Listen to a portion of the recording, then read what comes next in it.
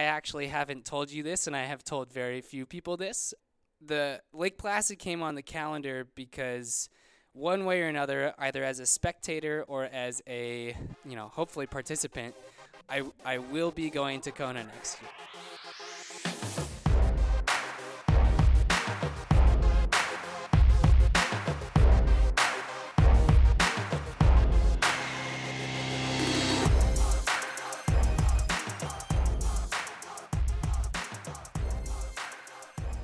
Hey there, welcome back to the Forging Iron podcast. I'm your host, Griffin Jaworski, and this week we reverse roles a little bit, and Lauren, my guest from last week, interviews me, and I get to share my mindset as an athlete, as a coach, plus the exciting things I have coming down the pipeline for Ironworks Athletics, for my athletes, and for myself, not only as a triathlete, as a runner, but also in my personal life as well.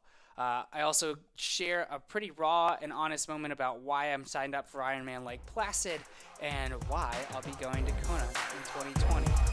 Enjoy.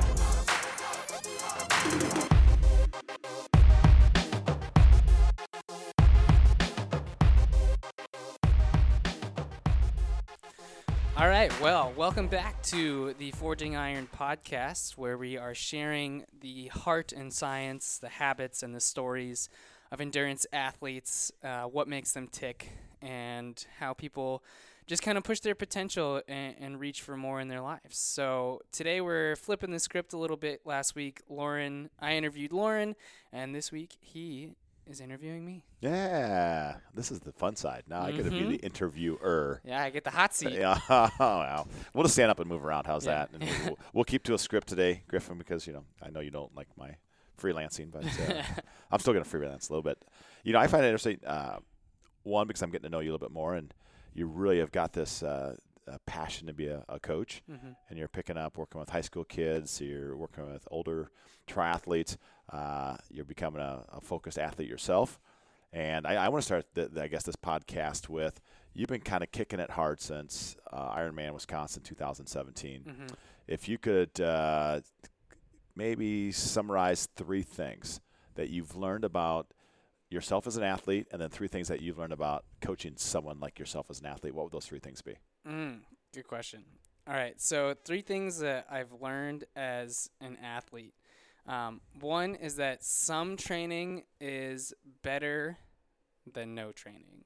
And on the flip side of that, some training is better than a lot of training. Finding that middle ground where you're able to sustain a moderate amount of training for several weeks, several months at a time is going to be the thing that gets you to the finish line successfully. I think a lot of us look at Ironman as a really daunting task, and you say, wow, this could be a 10, 12, 14, 16-hour day. I need to be training all day long. But you don't really think about what happens after an Ironman race, where you're basically out of commission for 2, 3, 4 weeks at a time after that. So people train to prepare for the race, but don't remember that the race takes a massive toll on their body.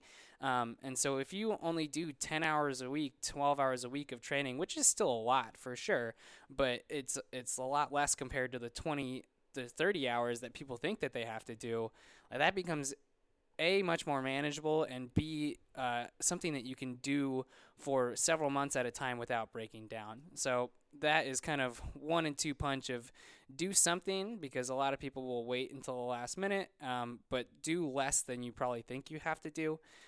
That way you're able to do it all the time. And the third one is really that it needs to be enjoyable. And I think the thing that really got me through Wisconsin was having the enjoyment of the group around me. And just, even though group training doesn't always match up with the workout that you want to do or you should do that day, having something that is fun, that you're looking forward to, will be the thing that gets you out of bed and gets you into training mode. And on the flip side of that, training for Ironman Chattanooga, half Ironman Chattanooga and Boulder the following year, where I was kind of training all by myself. I still enjoy that aspect for sure, but it wasn't something where I was really looking forward to getting out of bed every day, and I think that played a part in me not being able to finish Ironman Boulder. I mean, so did the 95-degree heat and altitude and all that kind of stuff, but not being able to really enjoy the training as much was something that played a factor, and since then I've done everything that I can to make training as enjoyable as possible. Do you think that had anything to do with your focus? You had an outstanding first race at Ironman Wisconsin, sniffing the door of Kona. Mm-hmm. So did you think that changed your focus on, if I just train a little bit harder by myself, I can get that next step? Mm-hmm, for sure, yeah. And like we kind of talked about last week, sometimes when you don't get the outcome, you become increasingly focused on the outcome. And so I really had no expectation for – I'd be lying if I said that Kona wasn't a goal and a dream of mine during Wisconsin, but I didn't have the expectation. It was only my second triathlon ever, and the first one that I did was a sprint triathlon. So I had no real expectation for myself to make Kona. And then when I got kind of close, I was like, man, if I just do a little bit more, and instead of going easy with the group, maybe I push an extra hard workout by myself every week. I got a lot better as an athlete, and I think that same mindset that I had at Wisconsin played into effect at the half Ironman in Chattanooga, where I went there and it was my B race. I didn't taper for it at all, and I had no real expectation for it. I was like, I'm just kind of testing the waters again before Ironman Boulder, and I ended up qualifying for half Ironman World Championships in South Africa because I had no expectations. I was just enjoying every moment of the race, and that's something that I've tried to do since Boulder, is just enjoy every race and let go of expectations, because just so many things can happen. I mean, it's a long, really, really long day. There's so many variables. You try to control the ones that you can, but there's too many of them to ever feel like you're really in control. You kind of have to let go and let God, as they say. Yeah, when you chase a prize, and you now know after having several races underneath your belt, it takes a peak performance day to get that coveted Kona spot. With the amount of competition, with the number of reduced spots in the continental United States races, it takes peak performance. And you can do a lot of things in training that just don't manifest itself on race day. Yeah. For various reasons. Yeah. So now on the flip side, so that was you personally. Yeah. So now that you're getting heavy into this coaching and you're picking up clients and you have a big tribe starting this November, but it's going to be awesome to see you coach a group of triathletes. How do you take what you've learned personally and apply it to your coaching skills?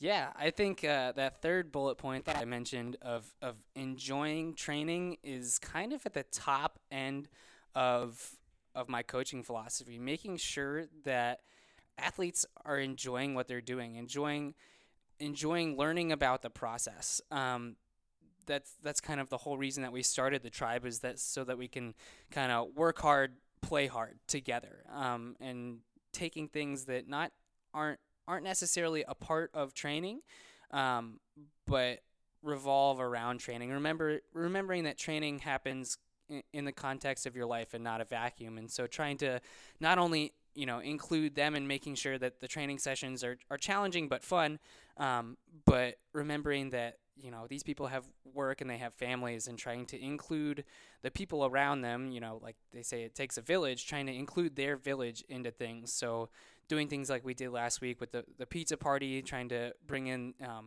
their spouses. We're going to hopefully have a test kitchen at Hy-Vee where we're going to have like athletes cook a meal together and bring in their spouses and make it more of like a Valentine's Day thing. Most triathletes in our group, at least, are males as of right now. Would love some more females in our group, but trying to, reverse roles maybe a little bit and have the males cook for the females. I know in some houses that is the case in our group, but, just making things a little bit more fun. Yeah, awesome. So, you're building your client base. You're seeing now that you're going to have people that have a lot of experience versus little or no experience. Yeah. So what's been your mindset, and how do I effectively coach the people that have done 10 Ironmen to the person that maybe you're counseling on how to get a bike. Right. So tell me about what some of the fun things that you feel like you're experiencing and some of the struggles. Yeah. Yeah, it's definitely a struggle to balance because there's not a blanket one-size-fits-all approach.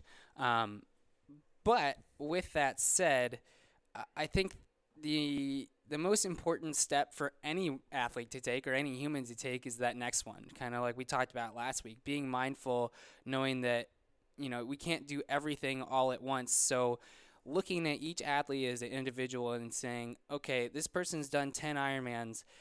That's awesome. What is that one next step thing that they could focus on that is going to help them improve? And then vice versa with a new athlete, and they're definitely a little bit more of a challenge as far as whittling it down to what's that one next step, because there's about 50 next steps for them to take. But like I mentioned, some training is better than nothing. So just finding those ways to reduce barriers to entry and get them going is going to be the thing that helps them get to the finish line.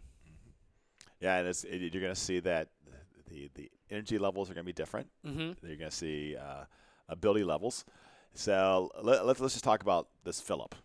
Yeah. Philip's listening. Very accomplished college career. Yeah. Wrestled at one of the top wrestling programs in the nation. Definitely is an athlete. So walk through, and he's been bouncing emails back and forth with us. So tell me what your brain thinks. When you see an athlete like that, the triathlon might be a new sport to him, but he has this high level ability for pain and for passion and for dedication. What's your engagement meeting going to look like with him? Yeah. No, Philip's been great to talk to. I think for him, he's someone that understands training philosophies, and so just really trying to, in our first couple meetings together, trying to get him to buy into my particular philosophy, explaining the body's energy systems and how it relates to long course triathlon, because long course is just such a different beast than, even your top level marathoners, they're really only out there for 2 hours, where your top level long course guys are out there for 4 hours in a half and 8 hours in a full. So you really have to be super efficient with what you do, and the training volume it takes. Hopefully you can do it effectively and do it on 10 hours a week, but still the volume that it takes is probably going to be somewhere building up to 12, 13, 14, 15 hours a week at its peak. So getting him to buy in at an early stage to what I'm saying is going to be a challenge for sure, but something that I'm really confident in my training philosophy and training plan, and having kind of that science and art side of, all right, here's what all this data says that we should do, and then here's how you manifest it and apply it to your actual daily life. So that'll be really fun. I love working with athletes that care about the philosophy side of things. Yeah, and it's been fun to watch you grow. So much of everything we do in sport now is measurable. Mm-hmm. You just brought a Vasa trainer into the gym. Yeah. Which, if you're listening, you go, what's a Vasa trainer? It's an erg machine that helps you swim and well, why don't you tell them what your Vasa trainer, what you plan on using your Vasa trainer for? Because it's just another data point for people when it comes to swimming, other than time. Yeah, for sure. So the Vasa is basically a rowing machine for swimming. So instead of a typical rowing machine where you're seated on your butt and you got the one handlebar you're pulling back towards you, a Vasa is the opposite. So you are on your belly, and you have two kind of handles, and right now mine is set up as paddles that you would wear in the pool, and so you're pulling them individually versus one big handlebar. And so you can either do like two-handed pulls, just two at a time, or one at a time like you're actually swimming. And for me, it's going to be a strength builder, because swimming is definitely my weakness. I came from a college running background, which meant that I wanted my upper body to be basically as small as possible, have a little bit of core strength so that I don't swing rapidly from side to side.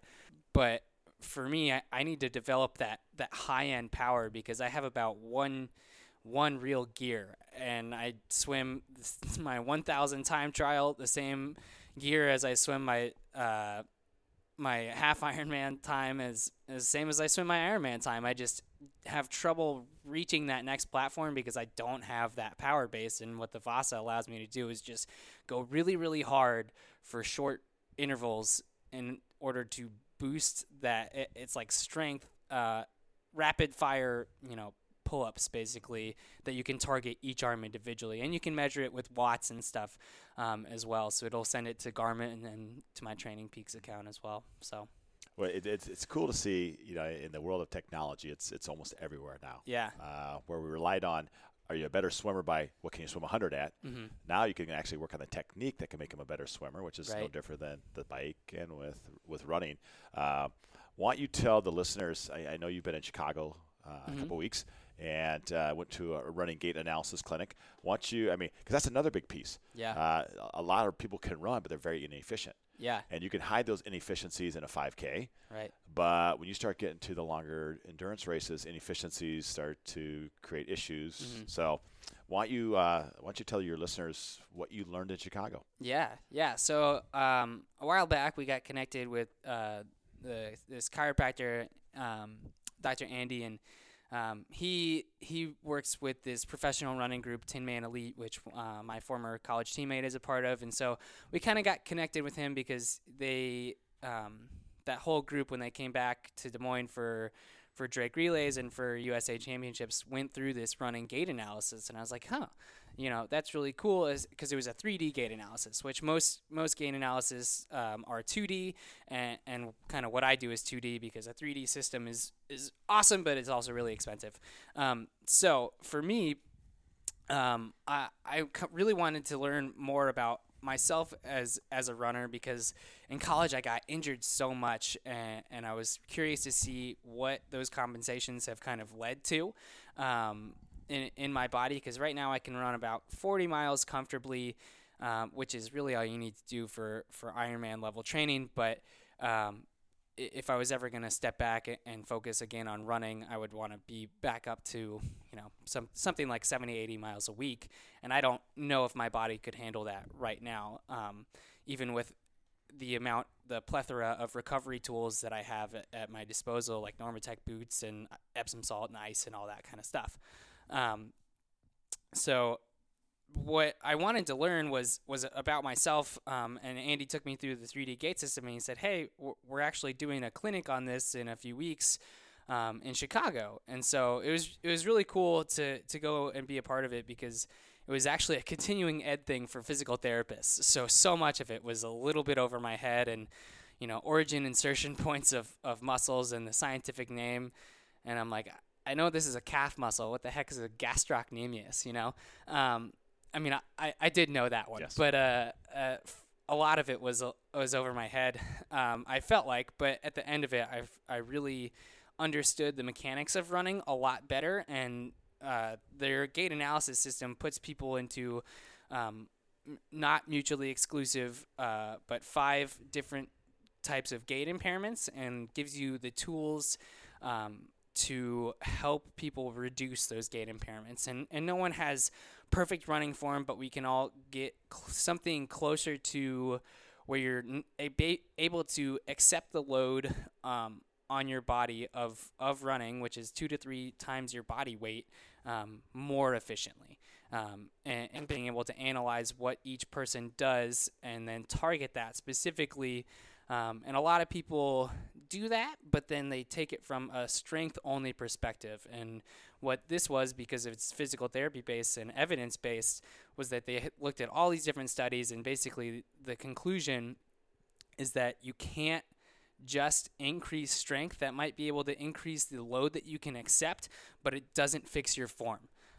So not only do you need to have stronger glutes, but you need to teach them when to fire properly. So you have to pair the strength aspect with gait retraining. And so that's something that I have applied now to my own training, and I've applied to the group that we have going, the tribe, and anyone that comes in for gait analysis. And I'm super excited to watch it work, because we had a couple injuries on our high school team this year, and hopefully I can remedy that and fix that for the future, because running is the sport. Even if you're a runner, there's like a statistic out there that 80% of runners are injured with some sort of mild injury in a given year where they have to reduce or adjust their training. And then, same thing with triathletes. You're doing so much volume, swim and bike, that when you get to the run, you're already fatigued and not as efficient as you should be. So you really need to make sure that every step you take counts. Yeah, for you cyclists out there, I always say inefficient running is like riding your bike with the brake rubbing. Yeah. And you don't realize how much more energy you're putting into a speed until you release that brake. And it's the same thing with running. Once you release the brake, it's like, it feels like floating. Yeah. And you're a lot more efficient. And, you're already kind of trudging through at the end of an Ironman or the end of a half Ironman. The run form is not pretty to begin with. So if you can start efficiently, you definitely are going to be less likely for injury and faster in general. Yeah. So. Yeah. So what you think about all this education you're picking up, from going to the gait analysis to getting the Vasa trainer. What's next? So, it sounds like you're in a growth mindset right now, for Griffin, sure. where you're just like, it's just a lot of stuff coming in, which is really cool to see, because the other side's like, I'm fixed mindset. Well, I'm a coach. I believe in this, and you don't change, which awesome. So what's next? Yeah. So the next little device thing that I have coming in, probably the thing that I'm most excited for to apply to myself, but definitely I'm excited to apply to other people, is this, it's called a Pinoe. So it's this portable gas mask. And a lot of people have probably heard of VO2 testing and training, and this can definitely do that. But it's this gas mask that has a little battery pack that you wear on your back, and then you strap it around, and you can either, bike with it on a trainer or run with it on a treadmill, or you could even take it out to a track and do a track workout with it. And what it does is not only tells you your VO2, but you pair it with a heart rate monitor, and if you're on a bike or a treadmill, like pace or power meter, and you can see the level at which your body starts to use carbohydrates, more than fat. So all kind of training zones are based on that aerobic versus anaerobic philosophy, where once you hit your lactate threshold, that's sort of theoretically when you start burning 100% carbs, and anything over that is just you're only burning through the glycogen that you have. And why I'm excited for it for long course triathletes is that is a limiting factor for performance, because once you're out there for that extended length of time, 4.5 to 12, 13, 14 hours, you can only take in 60 to 70 grams of carbs comfortably without risking GI distress. And I think the upper limit of that is 105 grams.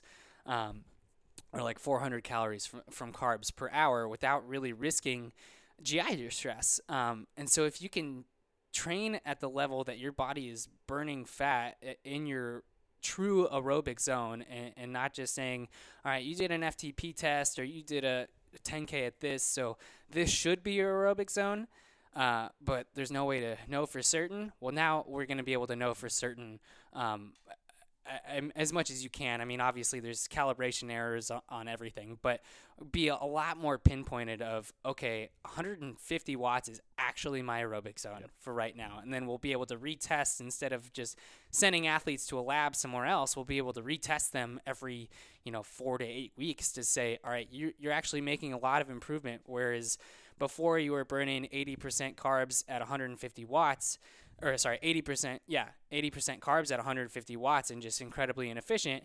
Now at 150 watts, you're burning 50% carbs, 50% fat, and that's just less carbs that you have to take in and less crap that you have to carry on the bike and on the run of an Ironman. It's almost one of those oxymorons, because you might be telling people they can go faster by going slower. Yeah, 100%. That is definitely part of my training philosophy. And it's kind of like the people that I work with on weight management. I go, you'll lose more weight if you eat more. Yeah. Like, what are you talking about? Mm-hmm. So it's the same thing, that on a long 8 to 10 hour day, you're going to be teaching athletes that to go faster, you have to go slower. Mm-hmm. Yep. Versus walking 4 miles during the marathon, slow it down at this point in the race where you're running at that point in the marathons, which I can't wait to see this gas mask, because, I'm an old guy, remember? Yeah. We used to, back in the day, in the 80s, they had these masks that you'd put on. They were oxygen deprivation masks, and they were huge to simulate altitude train. So I'd be interested to see how big this thing is. Yeah. I haven't seen it yet, so when's that coming in? It should be here by January. So, Okay. yeah. Well, there's something else I know you got coming in. You know, we have, if I look out in the gym right now, we have 4 motorized treadmills. Yeah. And treadmills do what? The belt moves, you just go up and down in the air, right? So Yeah. they're not teaching good running form. So Right. I think you have something else yet coming into Yeah, lots of new toys. The other thing that I got coming, which is kind of taking me back to running form, is a non-motorized curved treadmill. And what that does is you have to power the treadmill with your own body weight. So by you pressing down into that front end of the curve and pulling back with your foot, that is what keeps the belt moving. And you can't really go hardly more than a mile on these things at a time, because it kind of exaggerates what you need to do good running form wise. So and it's curved at the back, so you really have to pull your knee back through. It's not just this passive thing. You really have to drive your knee forward, pull your heel up to your hip, and have good form the entire time. And kind of what I'll use it for is when you're done with a long indoor brick workout, because this race that we're doing training for Ironman, half Ironman Des Moines, is in June. A lot of the training is going to be indoors, and so hopefully, we get large groups of people training their long indoor ride here on Saturday morning, and then instead of just kind of slogging through it outside in the cold and shuffling around, you're teaching yourself what it's like to have good form right off the bike, and doing 5 to 10 by anything from 15 to 30 seconds of kind of almost a sprint, but just more like a stride on this thing that's teaching you how to have really awesome form. So yeah, I'm excited for those. Yeah, a lot of times in endurance races, how you feel in the first couple minutes off the bike dictates how you get, because it gets in the brain right away. Mm-hmm. So if you can keep doing those muscle memory activities where they're practicing good form, step 2, because I don't know about you. I mean, I don't know how many races you've done, but there's not many races I go, if I just keep running, I'll feel better. It normally doesn't work that way. Yeah. It's like you have to feel it right away off the bike to get the mental confidence that you can run fast. So I've never been on a curve. So you got all these new toys coming in that as an old timer, I'm excited to try as well. They feel weird, but you can tell after like 15 seconds, wow, I am really tired at a pace that I shouldn't be that tired at, and that's because it's mentally taxing and cardiovascularly taxing to learn a new skill, and running is a skill. It's a skill that people don't learn, though. They're just, anyone can run. It's such a basic thing. I mean, it's kind of like everyone's a bad driver because it's a pretty minimal skill. Like, there's not much requirement. You just have to be able to lift up and put your foot down and sort of turn your arms in the right directions. The point is that, like, running is so simple that people just stick with that first awful running form that they have when they're kids, and they don't ever really need to change it. So this will hopefully allow them to change it in a way that isn't too challenging for them, and you can do it in as little as 15-second increments. Well, you think about the first set of runners is vertical oscillation, Mm-hmm. which a treadmill allows you to jump up as high and down as you want. Yep. I don't think these curves are going to be that way, are they? No. If you go up and down the air versus forward to back, it's not going to move. Yep. And if you land too far in front of your center of mass, you're probably, I don't know, I don't think you'll fall, but your body won't allow you to do that, really, because you'll have to lean forward, you'll have to lean over that front end of it in order to keep it moving. Yes. So it'll kind of correct a lot of things as you're on it. Yeah. Well, it sounds like there's a lot of new and interesting things coming. Yeah. Which is, it's always kind of fun because we've got more technical, we've got more sciencey when it comes to the sport of, any sport.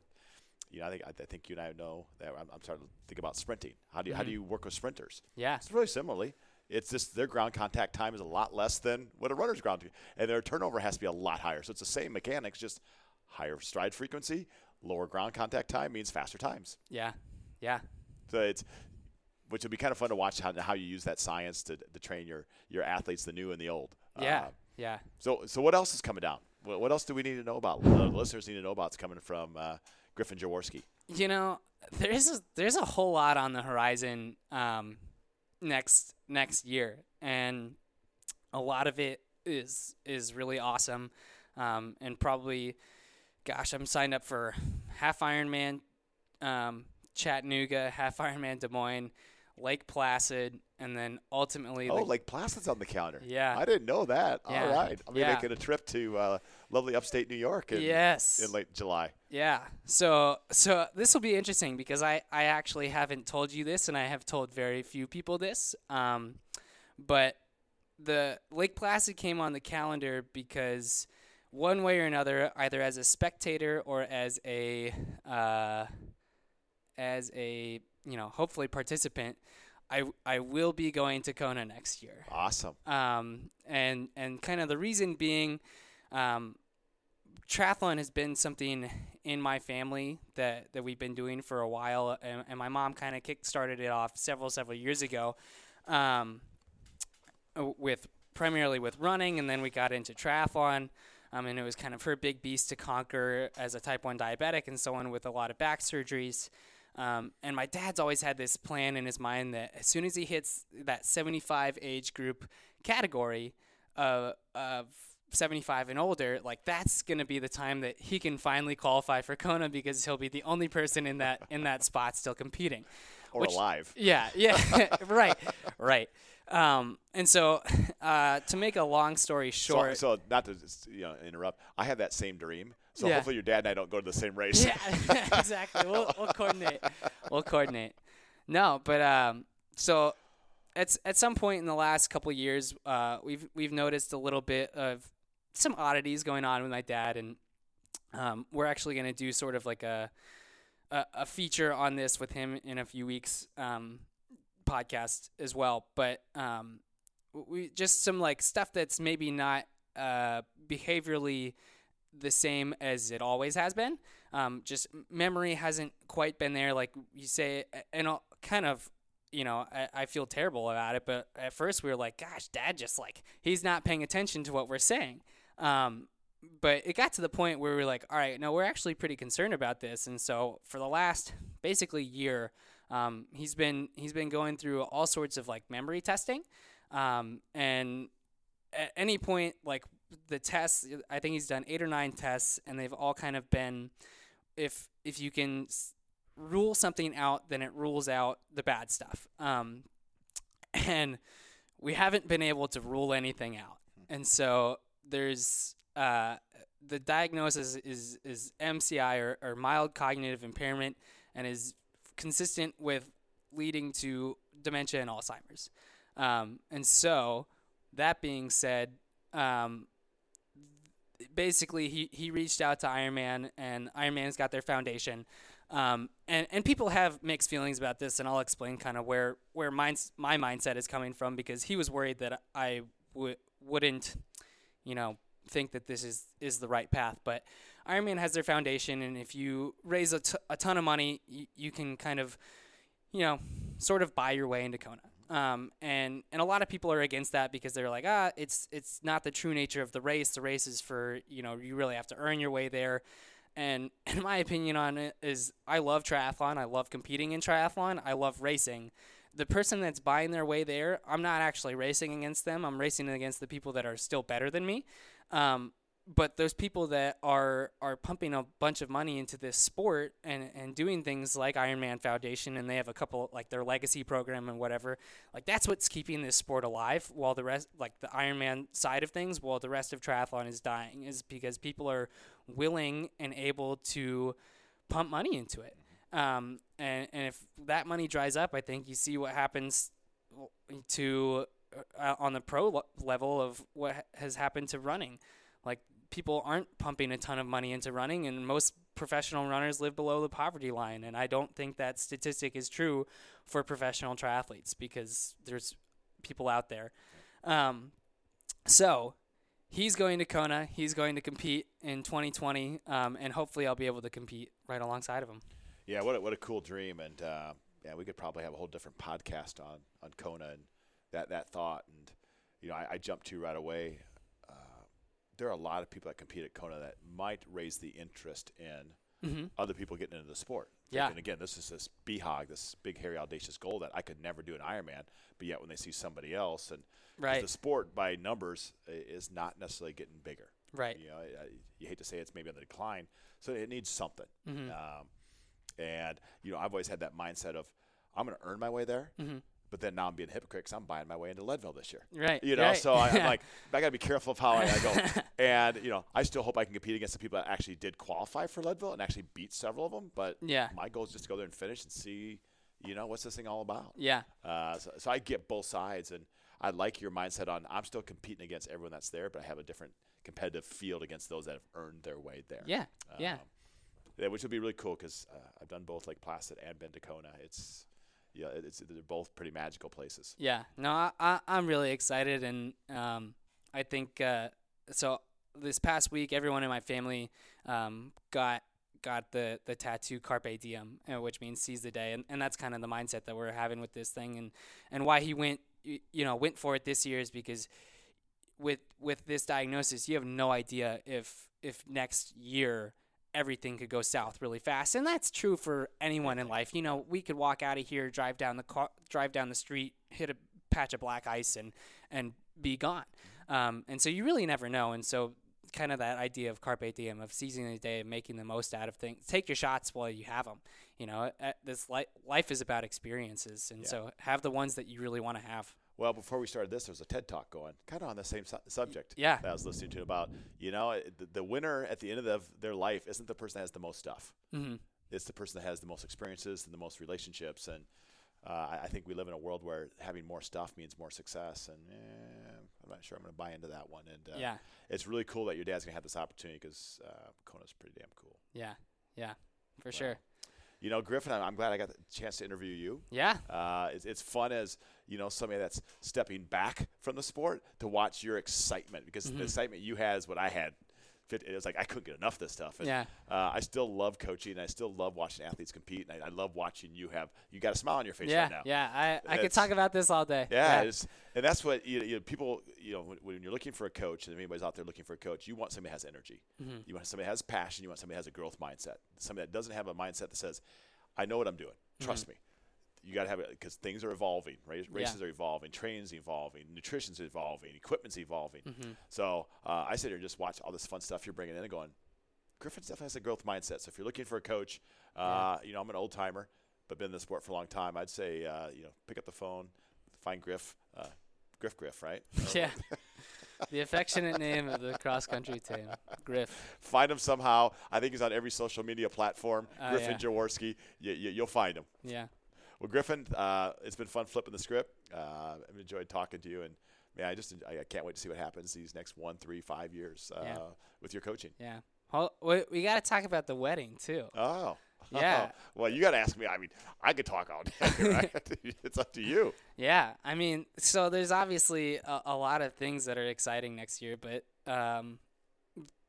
one of the most important ones is that I'm getting married, and Lauren is the officiant, and so that's going to be a pretty awesome day, and one of those things that, you know, as much as I care about triathlon and do have a passion for it, you know, again, kind of going back full circle to where we started, of like, triathlon happens in the context of your life, and you can't put your relationships on hold to chase dreams. So making the most out of those too. Yeah, Mako's a pretty special person, and it's gonna be awesome to marry you too. And again, you know, Jenny, because my wife and I just celebrated our silver anniversary. You guys will be celebrating your silver anniversary when we have our gold. You know, so it's gonna be fun to look back, and you know, as I'm trying to figure out what I'm gonna say at their wedding, I'm trying to think of all the life lessons I've learned of being with my wife for a long time, and hopefully that wisdom I can impart on you and Mako on June 5th, not June 6th. Not June 6th. If you show up on June 6th, we won't be there. But yeah, it's kind of fun watching young couples in love too, and seeing them work out. You know, when my wife and I were first dating, we used to work out together, and not so much anymore. Yeah. She has her thing, I have my thing. But it was cute watching you two work out the other night, and Mako's a pretty good athlete, I think. She kicks my ass. I was gonna say, she could probably take you in a lot of things. Maybe not in anything more than a 2-mile run, but she could take you in a lot of those things. Yeah. For sure. Well, you know, Griffin, it's so awesome when you announce that you're getting married, and you're going to have a whole community of people that are just going to be there for you, and know that, as you told in your own saying, it takes a village to raise a triathlete. It takes a village to make a marriage work too. Mm-hmm. So I'm going to encourage you to reach out to your friends and, ask them questions, because we have wisdom. Yeah. Some of that wisdom may not be applicable to your life, but there's a lot of wisdom in your friends. Yeah. You're a smart man by having older people as friends. Yeah, for sure. You've learned well. Yeah. Yeah, it's been a lot of fun having that, kind of going back to what you said earlier, of having that broad range of working with really young kids, trying to get them fired up about, running and 2nd through 8th grade, and then at the high school level as well. But then also having people that I can teach about triathlon, but mentor me in life, working with older, not quote unquote older, older than me athletes. Yeah. Yeah, it's going to be fun. And again, Griffin, I'm excited and I'm proud of the steps you've taken in your coaching. Mm-hmm. You're definitely on a nice big path up. It'll be fun to see where you land in 5 years from now.